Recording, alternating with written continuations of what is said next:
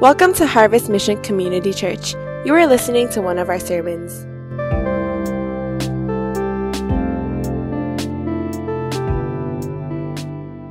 And we just talked about the simple gospel revisited.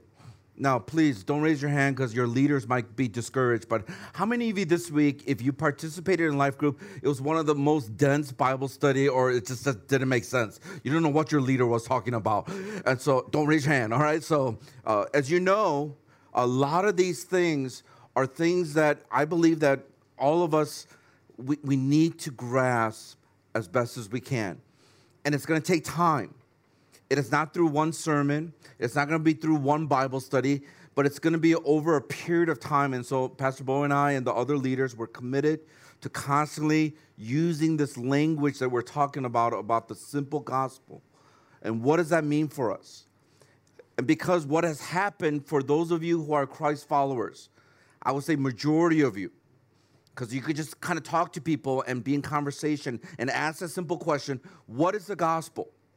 And almost inevitably, everyone would say, well, we have sinned, and so that separated us from God. And so God so loved us that he sent his one and only son to die on the cross. He rose again from the dead. And through that, if you put your faith in Jesus Christ, then you are saved. I would say many of us will hold to that, and many of us might even share that as being the gospel. And here's the problem. It's more than that. This is the reason why we have too many people in the church who's no different from anyone else who's in the world who are not believers. You look at all the statistics and you realize that there is no genuine transformation and life change in the heart of a person who claimed to be a Christian or a Christ follower compared to those who might be worshiping other religion or other gods and other religions, or they might even be an atheist. This is the reason why we have a crisis right now in the church. This is the reason why many people look at Christians and the church as being hypocritical. This is the reason why so many of you have been a Christian for I don't know how many years now, and your life has not changed. You're pretty much the same person that you were the moment that you received Jesus Christ. And so what we have reinforced is more of a decision-based gospel rather than a disciple-making and following gospel. And this is why we see lifestyles and the things that we are convicted about be completely off from what we see in Scripture. So if you remember, I'm going to try to go through this really quickly because I want this to be the framework of how we look at the whole book of Romans. Because this is the book in which we get a lot of these views. Back in 1517, when Martin Luther posted the 95 Theses on the door of the Catholic Church there in Germany, and it was in that moment where the Protestant Reformation took off. Now, for those of us who have Catholic background, it's going to help us to understand a little bit more as I talk about why the book of Romans is important. One of the things that I want us to understand is the reason why I say it's more than that when it comes to Jesus Christ. Not to say that we need more than and Jesus is not enough for us. That's not what I'm trying to say. I'm just simply saying is we have truncated the gospel that we don't fully help people to understand the purpose and the calling that we have in light of Jesus Christ dying for us and then resurrecting from the dead. So what has happened is we have used this framework. If you remember, we talked about creation, the fall, the redemption, and the restoration. So those are the four things, or if you want to look at it, the pillars of the gospel story. Now, as I was talking to many of the leaders, they have confessed and they have shared that it was a very difficult Bible study. I think it's really easy to go back to what's natural and start talking about what we need to do, rather than fully grasping this gospel message. And it's more than a decision, but decision is entailed, but we need to live this out. So because of that, I really gave it some thought this week. I was talking to Pastor Bo when we had our staff meeting, and we were trying to work through this out. How do we help people in our church to really begin to understand this? And he helped me to get some perspective. He said, Pastor Seth, I mean, you got to think about it. Here you are with all these degrees. You've been a Christian for this many years. You've been preaching and doing this for all these years. And you struggled through, as you shared in the recent conference. How about just an average person in our church? And I realized that that's so true. If I'm wrestling through with this because I've been trained under this paradigm of a decision-making gospel, then I realize for some of us who haven't been studying theology, who haven't been able to fully grasp it, you just grew up in the church, this is when you realize that some of you might not fully understand it, at least at this point. That's why we want to continue to repeat it. So let me say it again. The 4 pillars of this gospel story, and let's say it together. Can we do that? The first one is creation. The second one is fall. The third is redemption. And the last one is restoration. So as I was thinking through this, I realized, but still, that doesn't fully tell the whole story. How do you actually communicate the story? So God gave me an inspiration, and I just want to share this with you. Once again, we always talk about the gospel is a gift. It's a free gift that God offers to us. Nothing that we have done, nothing that we deserve, this gospel. It's a gift that God gives us. So if we look at these 4 things, the creation, and then the fall, the redemption, and the restoration, the thing is that what should be woven into all 4 of these pillars. And so what it is pretty much is the acronym GIFT. So let me show you on this diagram. I'm going to show you like one by one. So if you look at it, if we could show the first piece, can we just think of this as a cloth? And so we have this cloth. The first one is creation. And then the second one is, we're going to just go ahead and, it's the fall. The fourth, or the third, sorry, the redemption. And then lastly, the restoration. Now, the key thing that I want you to notice is this. I mean, if you try to imagine it as a cloth, we're trying to weave it into together so it could be one big cloth, because that's the gospel story. So as you know, the creation, fall, redemption, restoration, what links those things together is the gift, which is God, the Israelites, the fulfillment, and lastly, it's transformation. So cute little needle there. All right, so let me explain this through 10 statements that I want to make. So try to visualize this. 4 separate cloth, now woven together with God, Israelites, fulfillment, and transformation. So here are the 10 statements that I want to make. The first thing is this. God created all things good, and they were all created for his glory. Because once again, we could talk about creation, but we have to talk about God. What was his purpose? What was his intent? He created all things good, and it was for his glory. The second statement is this, that God gave a calling to humanity to be his image bearers in order to reach the world. If you know the story well, Adam and Eve, they sinned. And so they were not able to fulfill the calling that God had given them, and they began to hide. And God says, where are you? He was the first missionary. He was looking for the lost. And from there, what happened was that as he created man and woman in his image, they were supposed to bear his image, which means compassion, love, all those things that we see about his character. We're supposed to reflect that. But because of sin, which now leads to the third statement, is that it has been damaged. So that's why when you think about relationships, when you think about different things in this world, it's not the way it's supposed to be. That's why something inside of us says, this doesn't feel right. Is this what God intended? Is this what he created?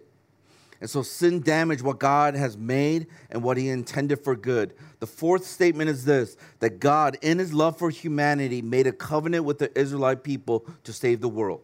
So we have God and now the Israelite people, that he has given a covenant, a promise. If you want to look at a contractual thing with the Israelite people, and he says, with Abraham, because I will bless you, make you into a great nation. And those who bless you, I will bless. Those who curse you, I will curse. And so through this covenant, listen to me carefully, that Abraham and then the Israelite people were supposed to be the light for the Gentiles, for the rest of the world. Because the image-bearing people, that's us, the humanity, because sin has entered in, now God decided to make a covenant, and out of this covenant, we'll see prophecies that were given over and over again. And that's why the Israelite people, and this is the fifth statement, the Israelites' mission was to be God's image bearers and to be a light to the nations. Because they're supposed to bear the image of God, and that is the image of the light going forth to the nations. The sixth statement is this: due to their idolatry, they failed to fulfill their calling. As you know, that was one of the biggest issues for the Israelite people, and it is still the same thing for us today. That is idolatry. We are worshiping other gods. We're worshiping ourselves. And this is why we're not able to do the thing that God has called us to do, to be the light to the nations. Therefore, due to their idolatry and they failed to fulfill their calling, this is where King Jesus came into the world and he inaugurated the reality of the kingdom of God. So once again, gift. We got God, what he created. We're the image bearers. He's the one who reached out to Abraham and made a covenant. And then the Israelite people, they were supposed to, the Israelite people, they were supposed to be a light to the nations, but they failed in their mission. So God sent Jesus Christ, King Jesus, into this world to live a perfect life that we could not live, but he lived it for us. And he became a sacrifice, died on the cross, and rose again from the dead.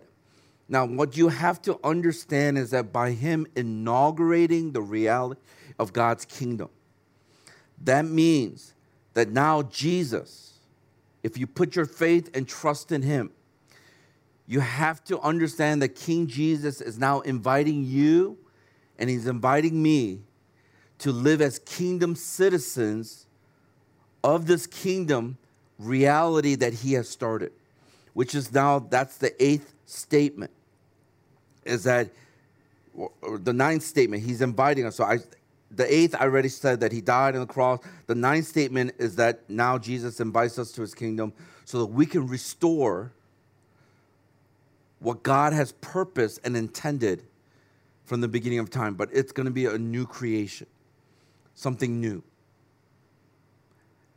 And the last statement is this: until one day there will be a new heaven and a new earth, and all the nations will be gathered worshiping God forever. This is the whole gospel story. So if you just truncate it to Jesus Christ loves you and he died on the cross, all you're getting is life insurance and fire insurance. There's no demand on your life. That's why we see a lot of Christians who live for themselves, even though they say that they follow Jesus Christ. You'll see this in the decisions that people make. You'll see this in the things that they pursue after. It's all self-centered and selfish reasons, because no longer is Jesus the king now. You're the king. You rule your life. This is the reason why that the church and you and I, we're not able to shine the light of Jesus Christ the way we need to. That's why Jesus in Matthew chapter 5, what did he say? You are the light of the world. A city on a hill cannot be hidden. And that when you do good works, the people will see that because you're bearing the image of God. They will see that and they will praise your God up in heaven. So think about that for a moment.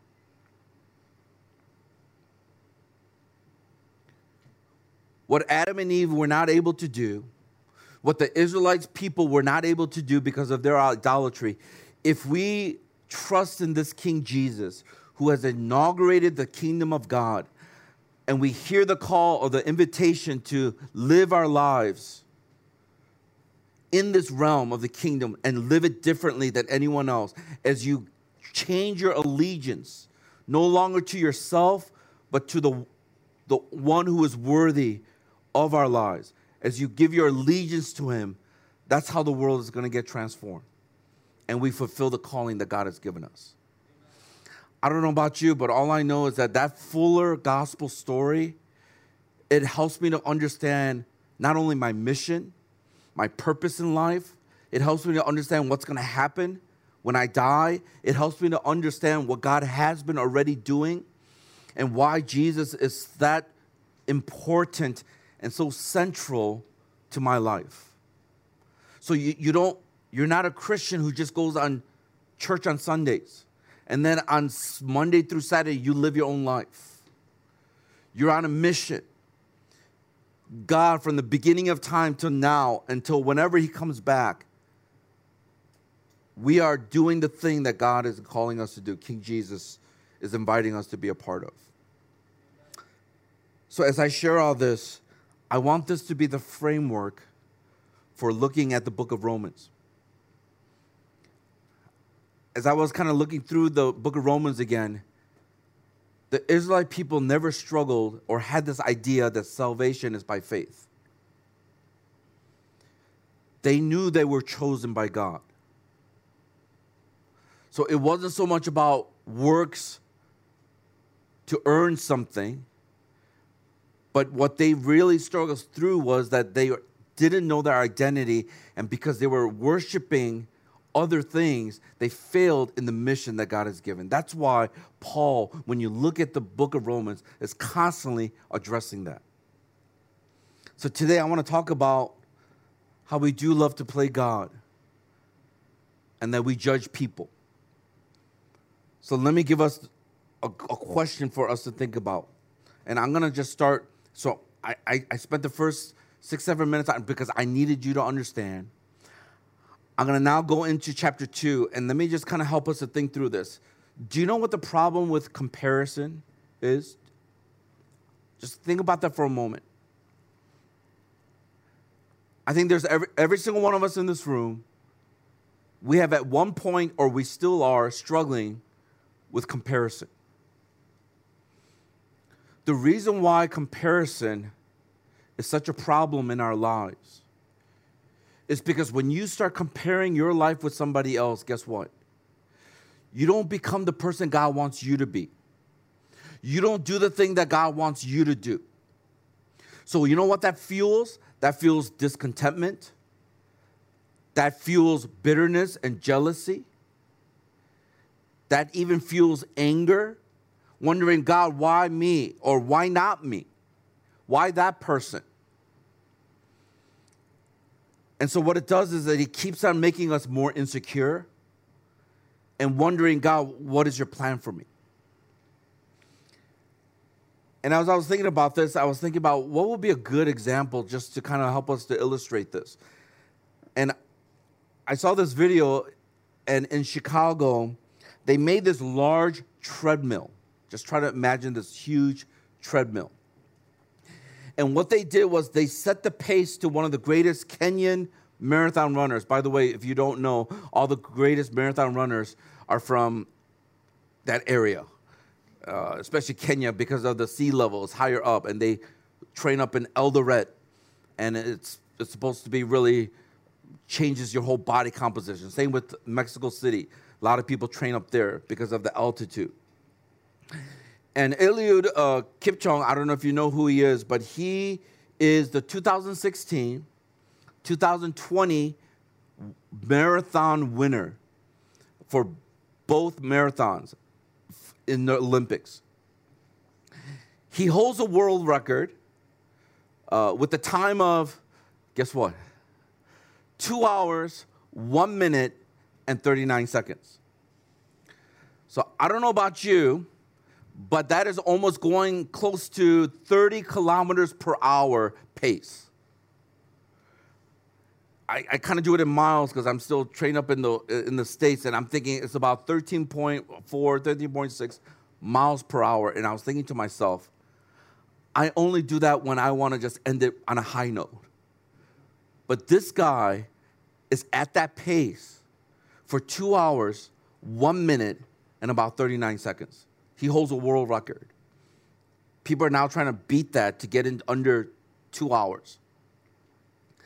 So what I want you to do is watch this video.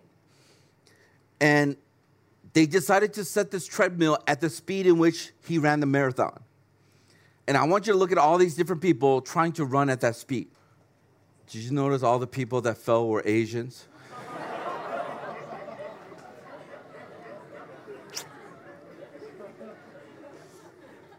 I have a little bit of a theory on that. We're a little bit shorter, so our legs are shorter. So we have to run double the speed. Believe it or not, in many ways, life is like a race. In fact, the Bible talks about that, and he uses that imagery. In 1 Corinthians chapter 9, verse 24, listen to what it says. Don't you realize that in a race, everyone runs, but only one person gets the prize? So run to win. In 2 Timothy chapter 4, verse 7, it says this, I have fought the good fight, I have finished the race, I have kept the faith. Hebrews chapter 12, verse 1 says this, therefore, since we are surrounded by such a great cloud of witnesses, let us throw off everything that hinders and the sin that so easily entangles, and let us run with perseverance the race marked out for us.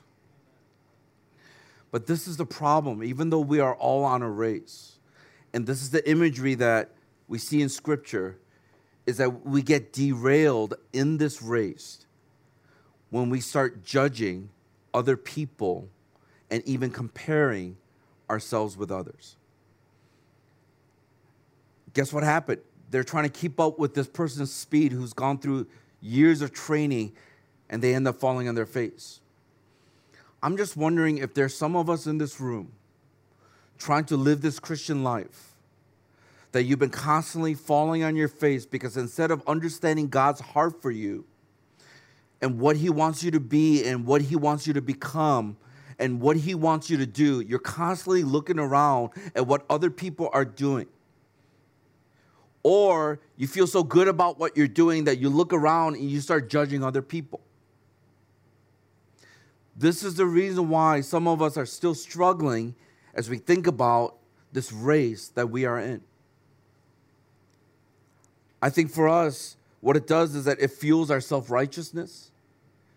We get either proud because of that, or we get discouraged because we can't measure up, or we're not doing the stuff that that person is doing. But what God is wanting you is to follow his word and live the life that he has called you to live in being part of this whole gospel story in your life. So let me give us the one thing as we kind of expound on this chapter. I want to talk about this, that on our own power, just by our own strength and power, we will stray. But with God's power, that we're able to obey, that we can obey. You keep on trying to live this Christian life on your own power, your own strength, your own wisdom, you're going to stray. You're going to slowly start drifting. But when you trust in his power, when you turn to his power, that's when you realize that you are going to be able to obey the things that God has called you to do. So let me talk about two errors that we normally make, which I believe intensifies our desire to do things on our own power and causes us to stray. And that's why today I want to talk about how to tap into God's power so that we can obey. So here's the first thing. The two errors that helps intensify doing things in our own power. The first thing is this, our assumptions of who's good. The assumptions that we have of what it means to be good or who are the people that are good.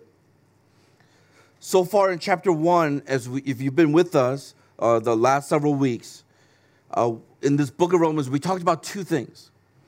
We talked about in chapter 1, verse 1 through 17, he mentions that the gospel of Jesus Christ is focused on the foundation of his life, the life of Jesus, because it is the power of God and it's for the purpose of God, if you remember that. Then Pastor Bo talked about Romans chapter 1, verse 18 through 32, and he talked about how idolatry is at the center of why we turn away from God all the time. That's why our hearts are darkened. We're living in darkness and in unrighteousness because, once again, we have made certain things superior or greater than God. It could be anything from your grades to your work, anything related to your future. And so what has happened is that you have made other gods your God. And this is the reason why oftentimes we're not living and running the race that God is calling us to. As we start chapter 2, I want to talk about a couple things that exposes this assumption that we have in our lives. Things that we assume of what it means to be good or who is good. So let's go ahead, and I want to talk about, when I look at the first 5 verses, the first thing is our pride. So let's go ahead and read verses 1 through 5. And it's going to be up here, so let me just read it along with you. It says this. It says, therefore you have no excuse, O man, every one of you who judges, for in passing judgment on another, you condemn yourself, because you, the judge, practice the very same things. We know that the judgment of God rightly falls on those who practice such things. Do you suppose, O man, that you who judge those who practice such things and yet do them yourself, that you will escape the judgment of God? Or do you presume on the riches of his kindness and forbearance and patience, not knowing that God's kindness is meant to lead you to repentance? But because of your hard and impotent heart, you are storing up wrath for yourself on the day of wrath when God's righteous judgment will be revealed. Let's just pause here and talk about this issue of pride that causes us to always assume what we think is right and what is good. In verse 1, you will notice the word therefore. And so what Paul is trying to do is he's connecting the previous section in chapter 1, especially the last part of chapter 1, about the judgment that's coming to the Gentiles, the non-Jews. So if you're a Jewish person reading this, you're sitting there like, yeah, go get him, God. Go ahead and get him. Because they know show them what they're going to have to face. Because as you know, the Jewish people, they felt that they were the chosen people of God. And they looked at the Gentiles and the way they lived their lives. And if you look at the last portion of chapter 1, it says that God gave them over to their desires. Because even though they look at the stars, they look at all that's created, they still refuse to believe that there's a God. So God gave them over to their evil desires, and he begins to list a whole list of sins, things that they are involved in.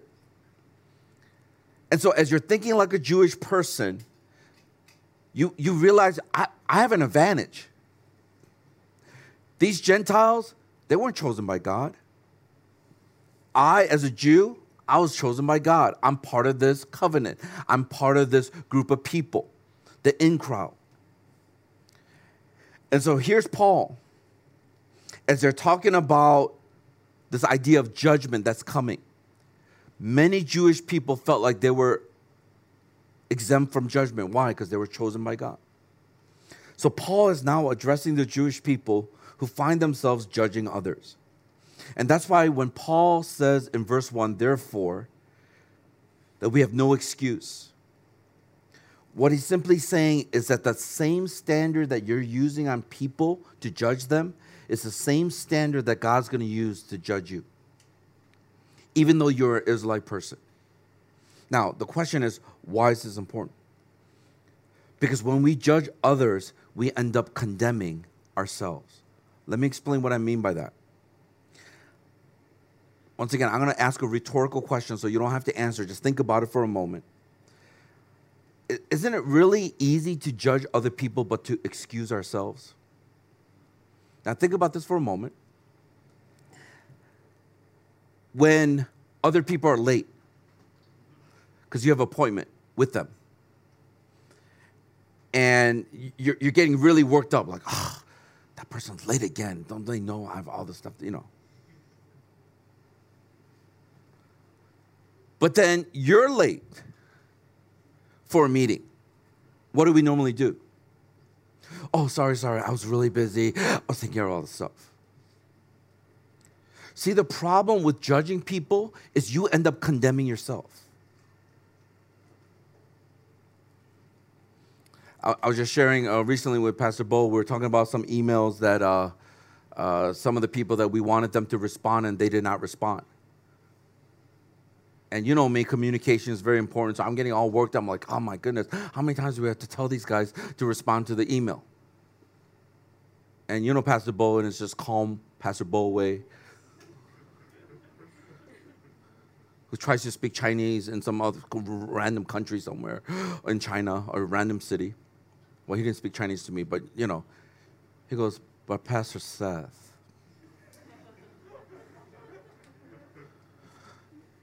there are many emails that we need a response from you, but you don't respond.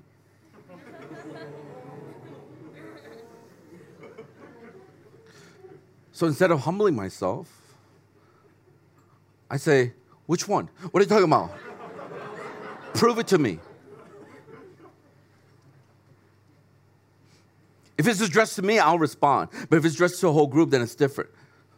But he goes, well, what I'm trying to say is, sometimes you don't respond all the time. I'm like, okay. And that's when I realized, as I was preparing this message.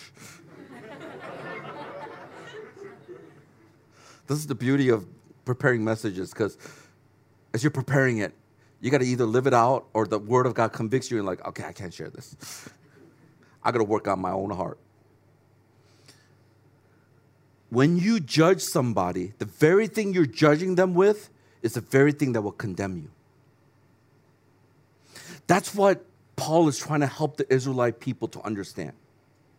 Here you are thinking that you are the chosen people of God and you will not face judgment. And so here they are still living the way they want to live. And you go get them. Go get those Gentiles. They're so dumb. They don't even know what's going on. They worship all these different idols. And they have these little golden calves around their necks. I don't know. I'm just making it up. But do you see what I'm saying? The very thing that you judge people with is the very thing that will condemn you.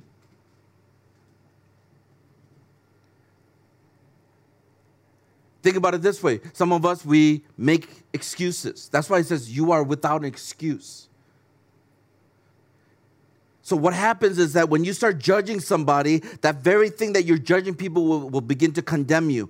And then what do we end up doing? We start making excuses. Well, you know, and people who make excuses, I'm telling you right now, it's a deeper issue.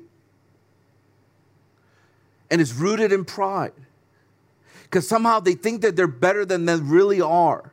And so it's like a personality thing. It's kind of like, and as they begin to share a little bit more, you realize, they sound like they're playing the victim. That's why they don't change. Because they don't see the pride that is blinding them. Once again, it is so easy to see other people's problem, but we don't see our own. In fact, I don't know if you know this, but this is just a little counseling tip. We hate our own faults, our own weaknesses. This is why when we see them in other people, it drives us crazy. Are you with me? Whatever you struggle with, those are the things that get you upset with the people that you're spending time with, you're doing LCG with, or whatever it may be. Do you know why? Because every single time you see them and they're struggling with that, it's a reminder for you that you're also struggling with that. That's why in some ways it's good for us to see the reality of our hearts. Then what happens? The spirit of judgment always leads to, we start criticizing things, or criticizing that person, or criticizing that situation. Then we have this aura of pride. We're like, yeah, we're just better. And that person, this and this. And so our mind begins to start rolling in this direction and it starts picking up speed. And then once again, because the thing that you judge people with is what's going to condemn you, it leads to hypocrisy. You're telling these people to read the Bible, but you don't end up reading it because now it's condemning you because you haven't done the Bible reading for some time now. So then you live in hypocrisy. And once you start living in hypocrisy, then what happens? You lose credibility.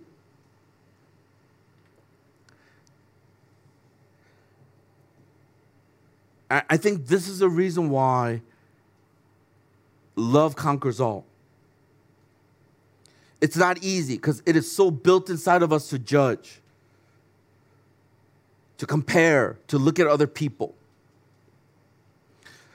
Some of you know this past week, on Friday, it was my wife's 50th birthday. So we had a birthday party for her the week before, a surprise one. I felt really good about that because, like, we actually surprised her. She was not expecting it. So this past Friday was her actual birthday. So I took her out to a really nice restaurant here in Hong Kong, and I just wanted to surprise her some more. So what I did was I went over to Lady M. Do you guys know Lady M? And there are certain slices of these cakes that my wife loves, so I was like, I'm going to bless her. And so I ended up going to the store. I bought 2 pieces of her favorite ones that she liked. And I ended up calling that restaurant, and I said to them very clearly, I said, this is my wife's 50th birthday. It's very special. And I need I'm going to bring the cake over, and I need you to bring it at this specific time. After we finish our meal, can you bring it? And I said, do you guys do anything special? Because we'll just give you a little chocolate placard or whatever you want to call it, a little thing where they just write happy birthday, and then they're going to put a candle. And I said, okay, that's fine. And so I said, that's great, but can you make sure you bring it at this time? And so she's like, oh, yeah, don't worry, Mr. Kim, all this kind of stuff. So then I'm like, okay, it's going to be taken care of. And then we get there, we sit down, and then we're looking at the menu, and we realize if you buy it a la carte, it's going to be pretty expensive because it's not a cheap restaurant. So we're like, okay, maybe we'll go with the set menu, those set menus. And so I said, let's go with the set menus. And it didn't hit me until later, but I realized that in the set menu, they also had dessert. So what happened was that as we're finishing up our 4 or 5 course meal, what happened was that this person who was our server, a really great guy, he comes with the dessert that was on the set menu. He puts the candle and he goes, "Happy birthday, Mrs. Kim," and Christina, and they didn't even sing happy birthday, so I had to kind of start the whole thing, happy birthday. And so, but then it dawned upon me, I'm like, wait a minute.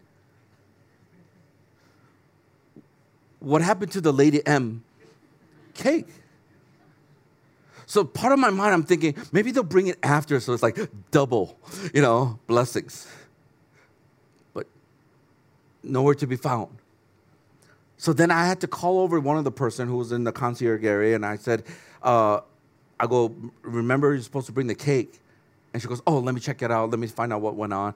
And then they bring these 2 pieces of cake on a plate, and they give it. Without the candle, the very thing that I wanted, without the other plat. So pretty much what they did was they took the menu set dessert and put it all there instead of putting it over there. Some of you who don't know me, there's different degrees of lividness. It just depends on what I care about. And so I was getting a little bit bothered. I'm like, I'm Mr. Kim. Yeah, and I specifically requested this. I called you, and I even talked to you because I came a couple minutes late so that I knew that my wife was seated so she won't see me so that I could give it to them. And I was so Christina, we finished eating, and Christina's like, oh, I need to go to the bathroom. I'm like, you go to the bathroom? Okay. So after I went, I quickly went over to the main desk area, and I just simply went up there, and I said, I didn't want to even talk to them. I go, give me the phone number or your contact information of the owner or the person who has the highest power in this place. That's how I said it.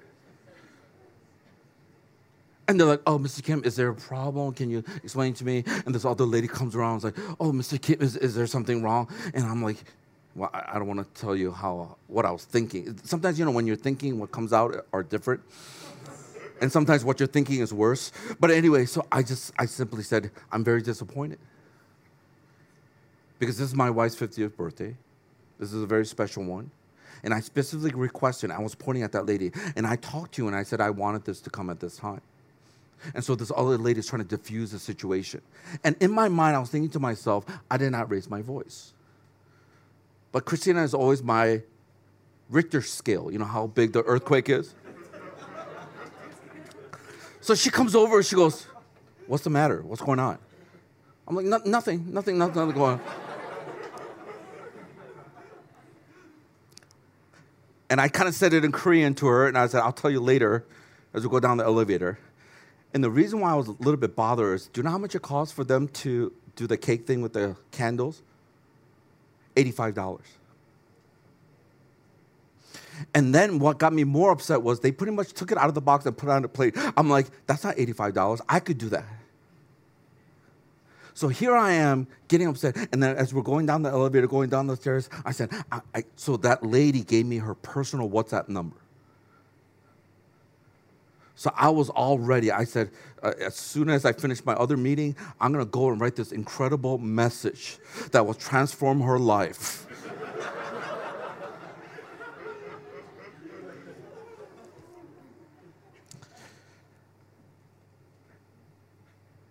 And then about a day later, as I was about to do it, I was preparing the message. And I realized, it's like the Holy Spirit just gently kind of tugs at you and speaks to you and says, have you ever messed up? Have you ever, you were supposed to do this, but you ended up doing that? And I could not write the sermon very well because I kept on thinking about all this stuff. I kept on hearing Christina's voice. Like, I told you to get this. Why did you get that? And I'm like, oh. I kept on hearing my kid's voice. Dad, that wasn't it. I wanted this other stuff. I was like, oh, God.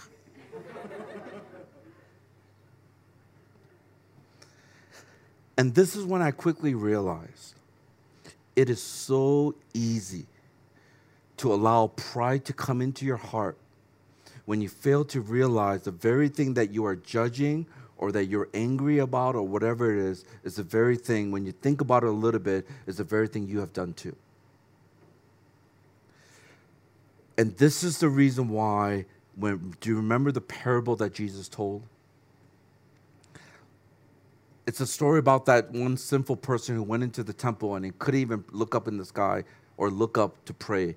But that Pharisee then says, well, thank you, God, that I'm not like this person. Do you remember that story? Let me just quickly read it to you. It says this. I'm going to read it from the Message translation to give us a more of a colloquial understanding of the story. He, being Jesus, told this next story to some of those who were complacently pleased with themselves. Come on, say this part. Over their moral performance. So they were just like, we're great. And looked down their noses at the common people. 2 men went up to the temple to pray, one a Pharisee, the other a taxman. As you know, taxman is really people that were despised. The Pharisee posed and prayed like this. Oh God, I thank you that I'm not like other people. Robbers, crooks, adulterers, and heaven forbid, like this taxman. I fast twice a week and tithe all my income. Meanwhile, the taxman slumped in the shadows, his face in his hands, not daring to look up. He said, God, forgive me, or give mercy, forgive me, a sinner. Jesus commented, this taxman, not the other, went home what? Made right with God. If you walk around with your nose in the air, you're going to end up flat on your face, like all the Asians on that big treadmill. But if you're content to be simply yourself, you will become more than yourself. See, one of the things we forget is how sinful we are. And that we don't take pride in what we're able to do or what we think we are. That's why in verse 4, Paul was challenging the people that God's patience and kindness towards us is because he wanted us to repent and turn back. This is such a powerful thought. Is that why didn't God come and punish us? Why didn't God come and send his wrath?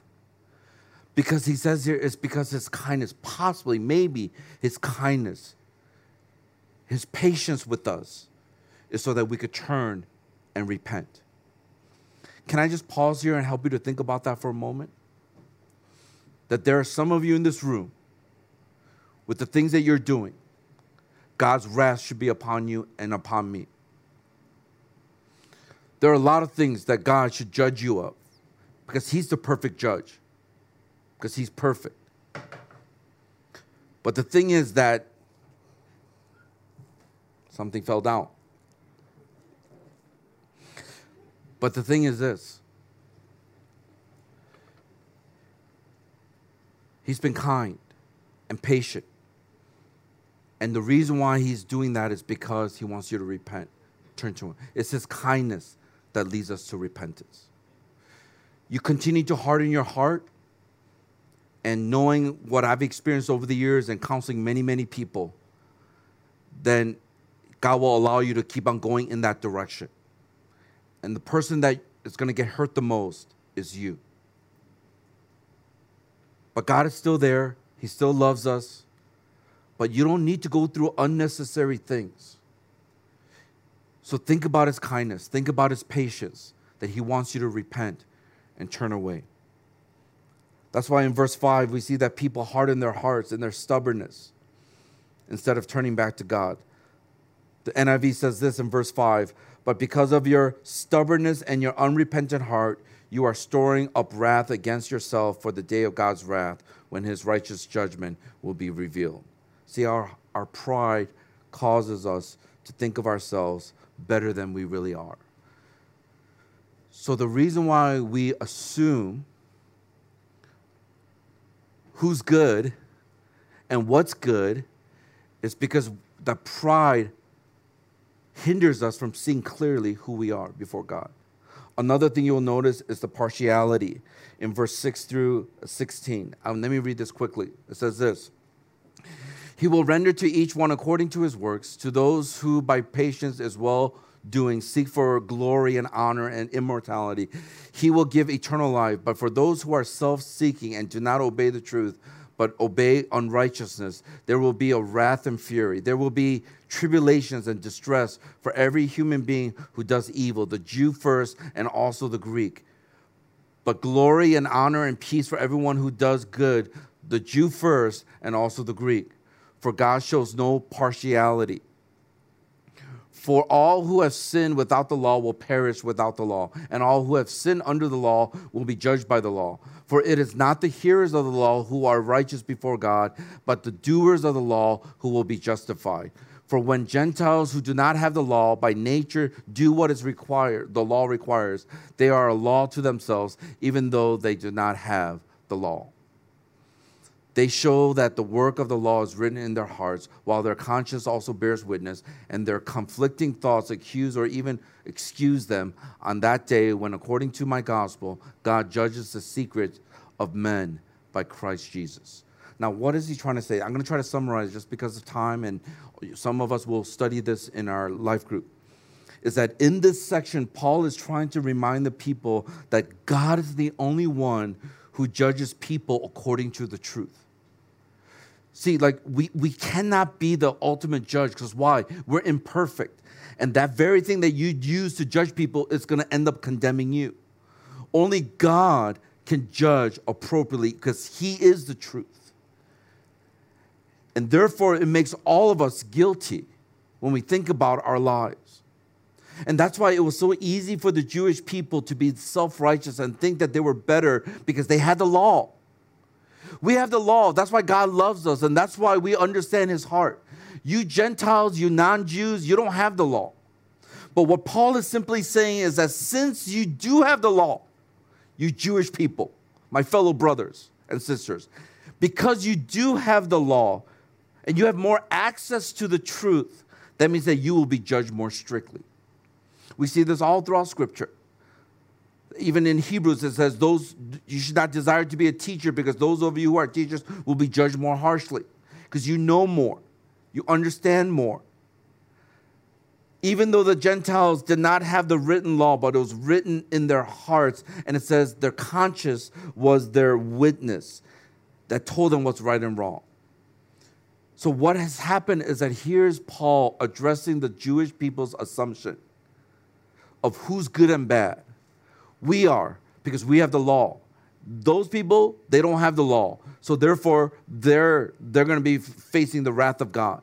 But what they failed to see was that they're also under judgment because of what they do. Now, please, listen to me carefully. He is not teaching work salvation. What he's simply saying is that if you are genuinely saved, then you will produce works. Just like what we saw in the book of James. Right? Faith without deeds is what? Come on, say that.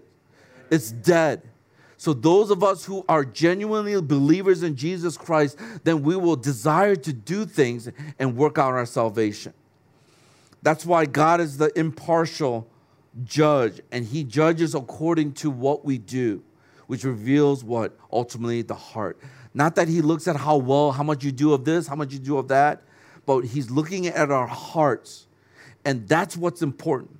Because you could do all these good works, but if the heart is wrong, your motive is wrong, then those are the things that will burn in the fire. But when you do things out of a gratitude because what Christ has done for you, then those are the things that God looks at and blessings come. How about us this morning? I'm wondering if there's pride in our hearts that we haven't even been able to catch. The thoughts that we have, the words that we say, the things that we do, the way we act in front of other people. Do you judge? Is that something that comes really natural for you? Maybe some of you are believers and then you judge those who are pre-Christians, or even pre-Christians who are judging Christians and the way they live. The very thing that you judge people with is the very thing that will be used to condemn you. Only God is the perfect judge. And so the assumptions of who's good, it's not by works, but it's about Jesus Christ. The second thing that I want to highlight here is our attempts at being good. So we first have to address the assumption, which is our pride and our bias or prejudice, partiality. But now you will see the attempts of being good. And let me just go ahead and read the rest of it from 17 through 29. It says this.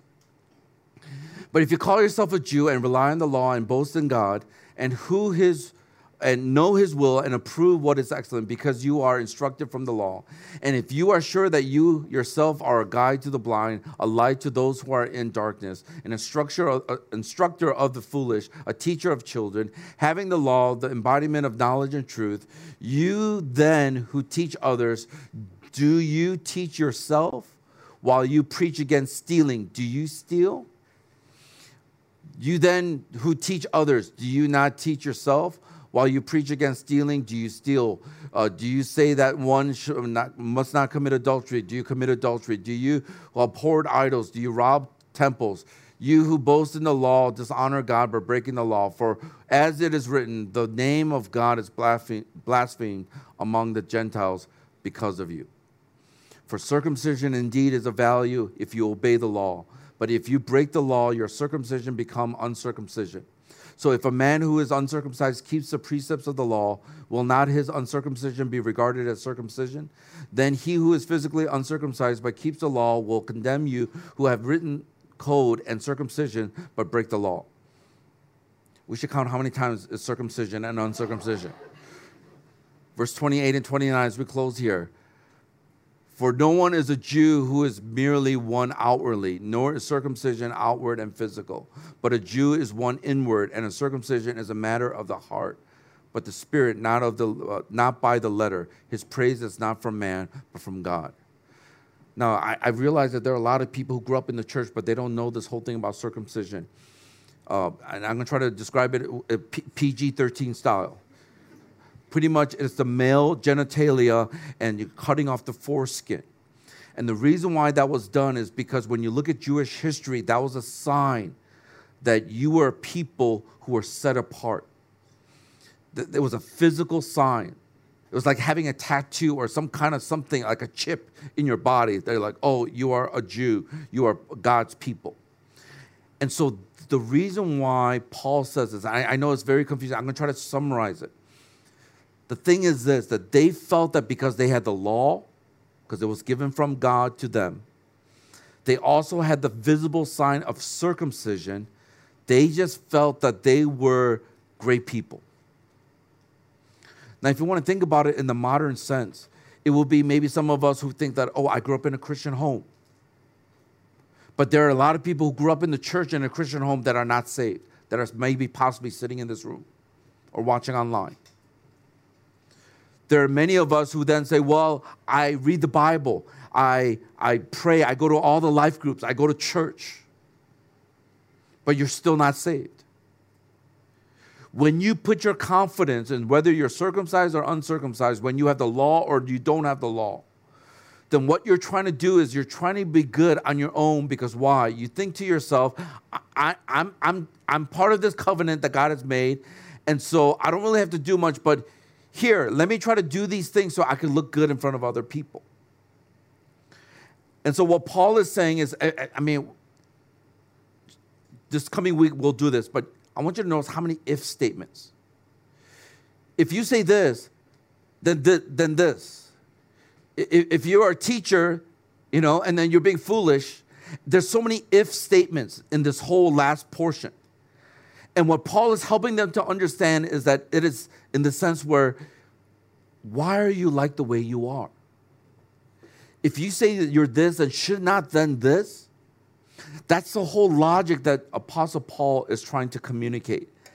And he argues that instead of relying on the law or being circumcised to avoid God's judgment, that the average Jewish person believed that these two things, because of the special covenant they have with God, that will grant them salvation.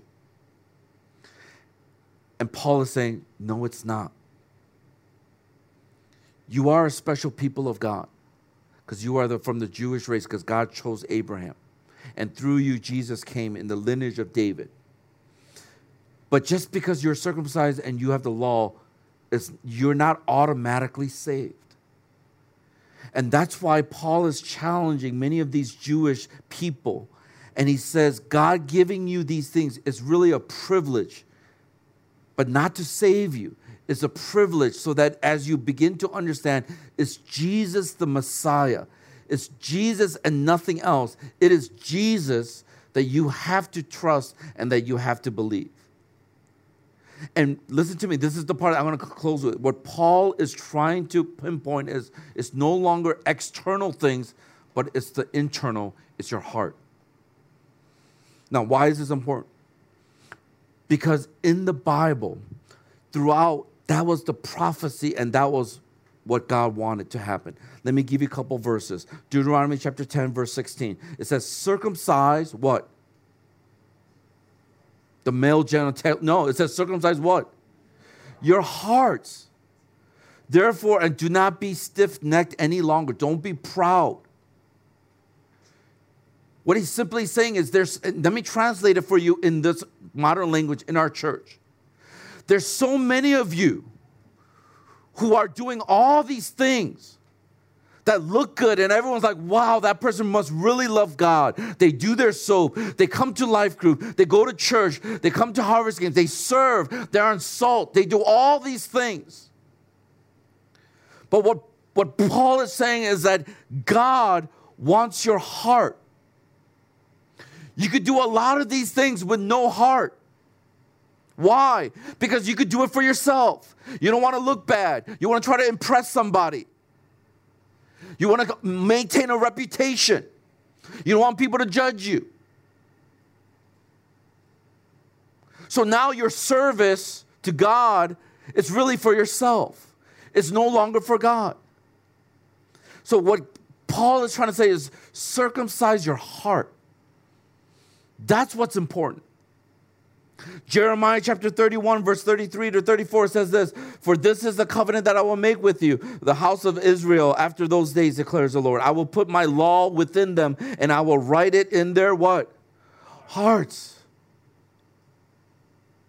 You Jewish people have the law. It's right there, the scroll. You can read it. But what God wanted was the law to be written in their hearts.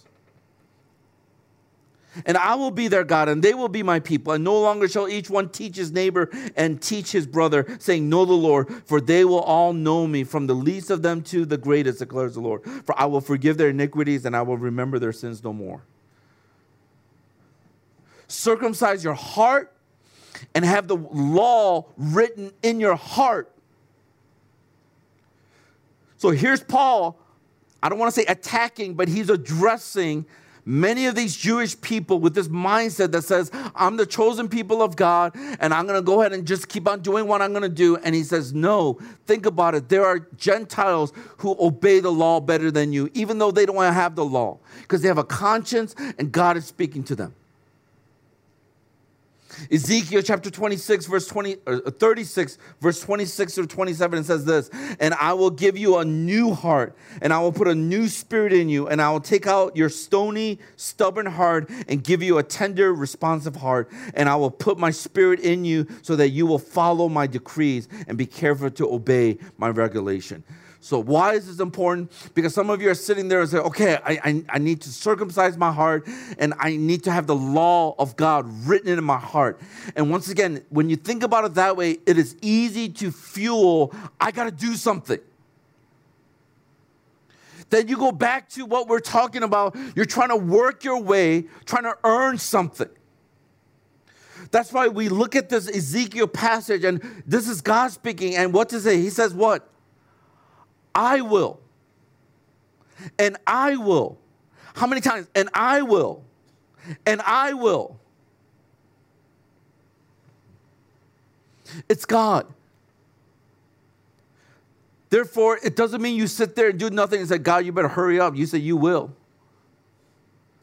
But that means you prepare your hearts. You open your heart and you say, God, as I confess, do the work that only you can do. Circumcise my heart. Cut it. Break me. Mold me. And put your words in my heart, not just in my mind, because I did a BRP or Bible reading plan on my soap for today. But Lord, put it in my heart. That's why the psalmist says, what? I have hidden your word in my heart so I might not sin against you. I'm just wondering if some of us are trying to be good on our own power or strength. What are some things that you're putting your trust in rather than fully trusting in Christ? Do you know that it has to be God that will give you this new heart? All our attempts at being good is going to fall short. Because once again, when you try to do things on your own power, you're going to stray. But when it's God's power, He's going to help you to obey. Let me just give us a couple of things to think about as we close out here in the next steps. The first thing is this. And these things that I came up with are things that I had to sit there and say, what has helped me? And what do I need right now, even after that incident that happened at the restaurant? By the way, I don't know if I finished this whole story, but as I was writing this letter, the Holy Spirit spoke to me and said, don't write it. Service was good, but they just dropped something that was very important. And I just felt the Holy Spirit. If I wrote that letter and just sent it off, I mean, I might have gotten a voucher, a discount. But I just felt in my spirit, not that we're generous and we want to bless that restaurant is already blessed. But I just felt like me to do that, it's going to fuel a lot of things in me that's not going to help me to love God, to love people. Sometimes you have to write it. But in this moment, I just felt that the way I responded, the way things were all unfolded, I just felt like God was saying, I don't want you to do it. So I didn't. And I have to delete it from my draft box there. But I'm not going to send it. Because once again, that means that I have forgotten the gospel for myself. And so as I was sitting there, I was thinking about, okay, what can help some of us? What can help me, again, to really live without this judgmental attitude, with a heart of love, heart of service, understanding the gospel. It's not a right that I have, but it's a privilege. He's addressing the human heart that has a tendency to get proud. So the first thing is this. Whenever you feel like you're judging people or you want to judge people, and, can I just say this to you? There's some of you in this room, I don't know, I just feel compelled to share this with you. There's some of you in this room, I don't know why, I don't know who this is for, but I'm speaking to you. There's some of you in this room, you have been hurt by somebody. And when you get hurt by somebody, you know what I'm talking about. The natural thing is to judge them. And I'm telling you right now, not only are you acting like a Pharisee, but the very thing you're judging people with, you're going to condemn yourself.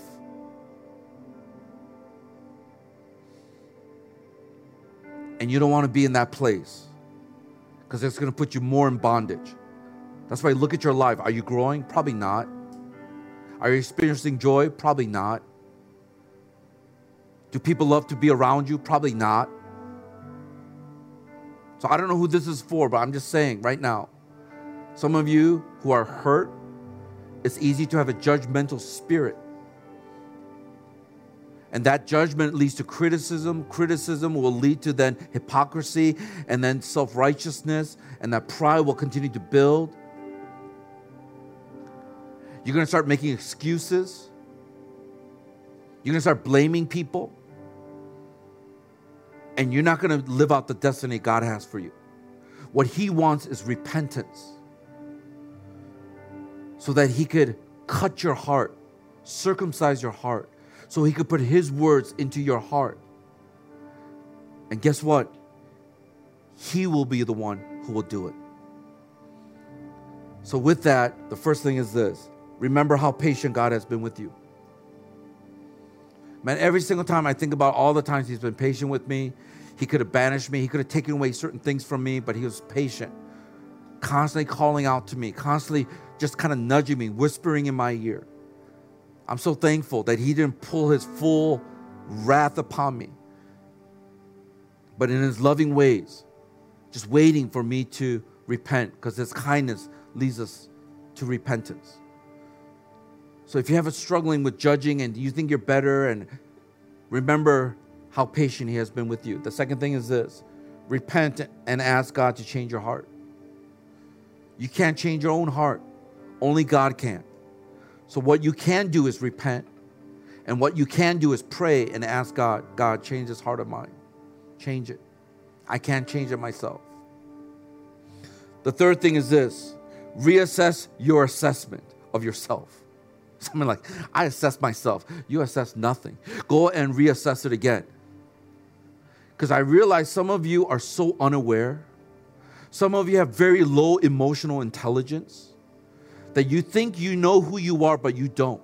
That's why you keep on making the same mistakes. That's why you continue to go in certain directions when you should have connected the dots long time ago. Whatever assessment you're doing, whatever reflection you're doing, go do it again. Or I would encourage you, invite people to help speak into your life.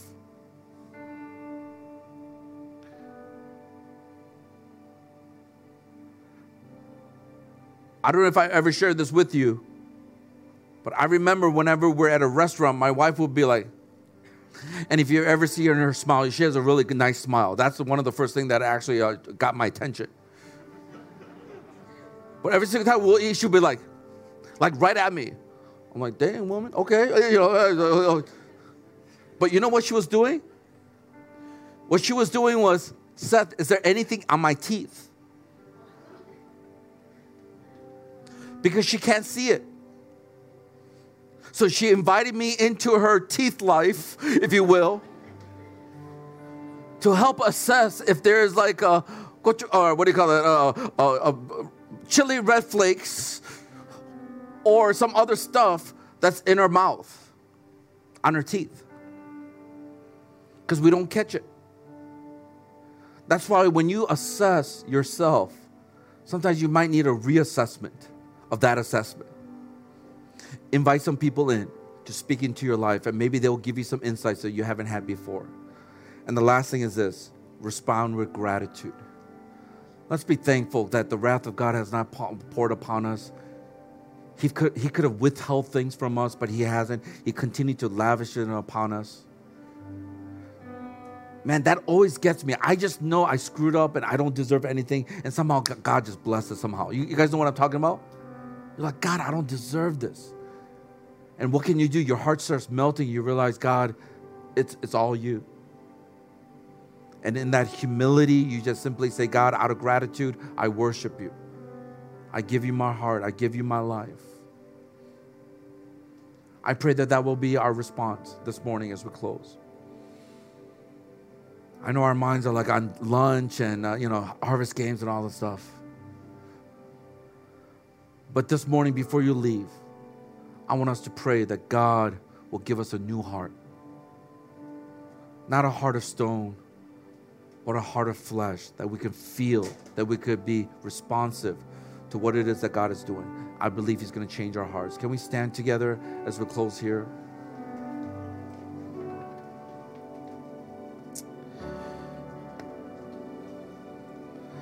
Lord, I just pray for every single one of us here. We just want to say that we cannot change ourselves. We cannot change our own hearts, but it really has to be you. So, Lord God, I just pray right now that you will speak to us by the power of the Holy Spirit.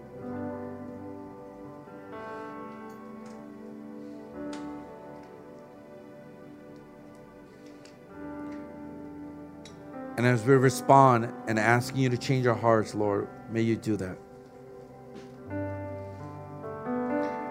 I pray that you'll cut into our pride, cut into some of our judgmental attitudes, feeling that we're superior because of certain background or things that we have gone through.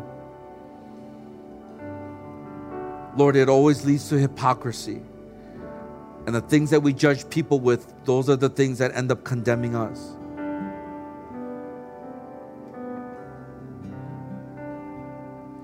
So we ask of you, Lord, right now, in the name of Jesus, that your Spirit will lead, guide, and just minister to us right now.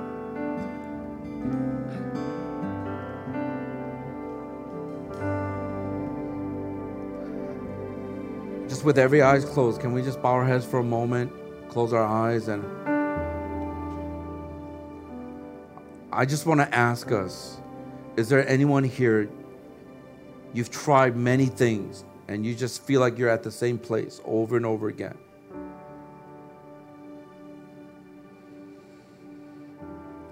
And this morning, you're just simply saying, God, you got to change my heart. Give me a new heart. If that's you this morning, that's the desire of your heart.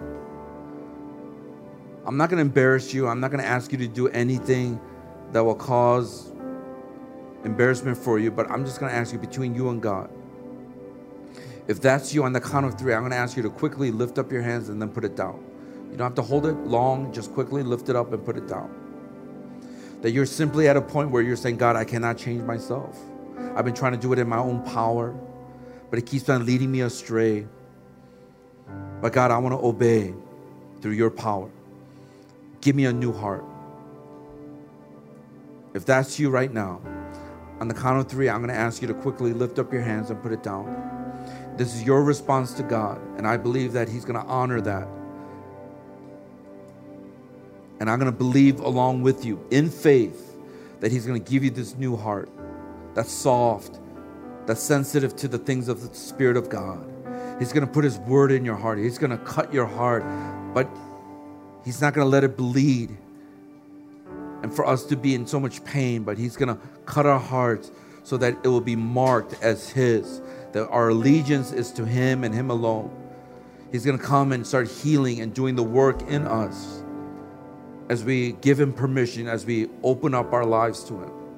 He will never force us to do anything. All we can do is invite him in.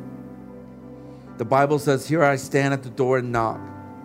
If anyone opens the door and lets me in, I will eat with him and he will eat with me. God wants to have fellowship with us because he has invited us to be a part of this kingdom. The King Jesus. He's the only one that can change our hearts. So if that's you, on the count of 3, I'm going to ask you to lift up your hands and then we're going to pray together for you. On the count of 3, 1, 2, 3, right now, all over this room, lift up your hands. Thank you. You can put it down. Lord, I thank you, Lord, because the first step is just acknowledging and just confessing that we need you, that you're the only one that could change our hearts. So come, Holy Spirit, do the work right now in your still small voice as you speak to us. Move us by your Spirit. Move us. We give you our hearts. We give you our lives, Lord. We thank you.